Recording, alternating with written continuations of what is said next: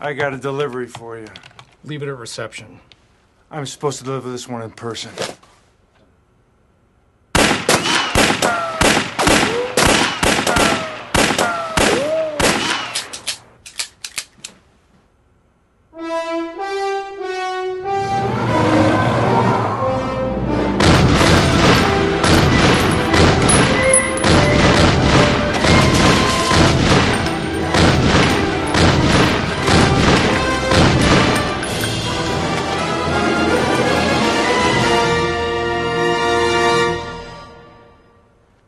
Clean up on aisle 5. After 3 years of writing, 1 year of shooting, 4 years of reshooting, and 2 years of editing, I have finally completed my movie, Threat Level Midnight. Krefting argues that satire yokes the serious with the humorous. In this case, the comedy writers are inviting the audience to socially and politically critique art's place in society. Indeed, as the branch manager, Michael Scott should not be too worried about the aesthetic value of his, economically speaking, useless home movies, but rather should be worried about the profit-loss margins. Instead, Michael Scott has wrangled up his friends to create an action home movie, one served with a deliciously action-packed, game-changing scene, such as this. Enemy, Golden Face. He's after the NHL All-Star Game. He's hitting a bomb somewhere in the stadium. Scarred. This one is personal for me. I own the stadium. I can't see it blown up. It's my retirement plan. We have to search the stadium. Not so fast. Golden Face has taken all of the concession stand workers hostage. Scarred, will you find these hostages and save the game? Heads, I do it. Tails, I don't. Best out of 7. Heads. Tails. Heads. Tails. Heads. Tails.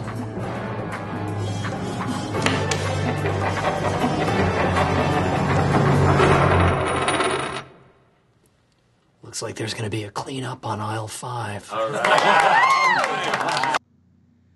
Clearly, Michael's embarrassing display is meant to elicit laughter. But for Krefting, this isn't enough. It must also undermine a serious issue.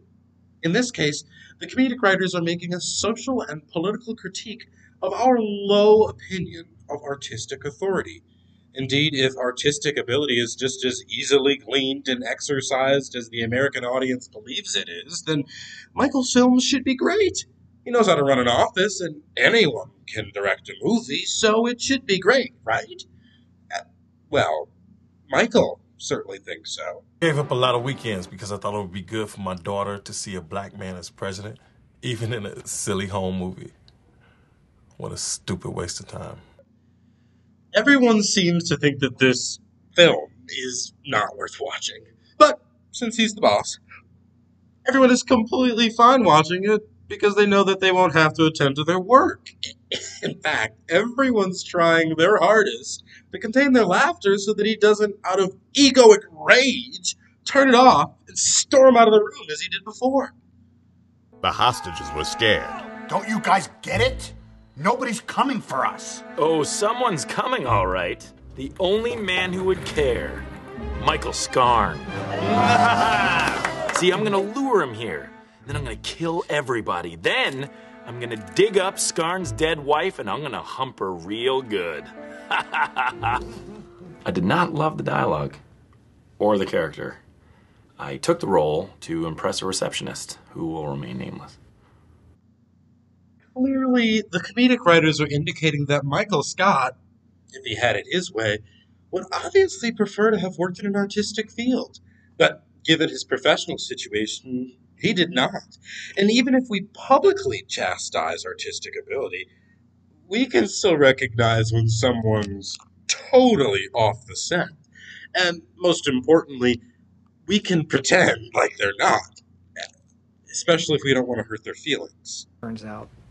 What do you really think, honestly?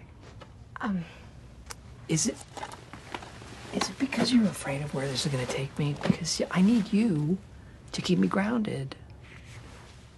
Not worried about that. It was 11 years, okay? This has been my dream for 11 years. And if you don't think it's great, then you're basically saying you don't believe in my dream. Ultimately, Michael is unable to find amusement in his amateurish home movie. Every time anyone brings forth a realistic comment that tarnishes the perfect, award-winning image of it that he has in his mind, he feels attacked. His fight-or-flight mode comes into effect. Yet, everyone else in the room is able to appreciate the uncanniness of the film, though quietly. But some employees are unable to keep quiet, especially when they see that Michael has digitally enhanced their mother's breasts. More Tylenol. I've already had 4. Oh, God. So good. You're lucky to be alive. It'll take a lot more than a bullet to the brain, lungs, heart, back, and balls to kill Michael Sicard. Let's just make sure that everything's working properly.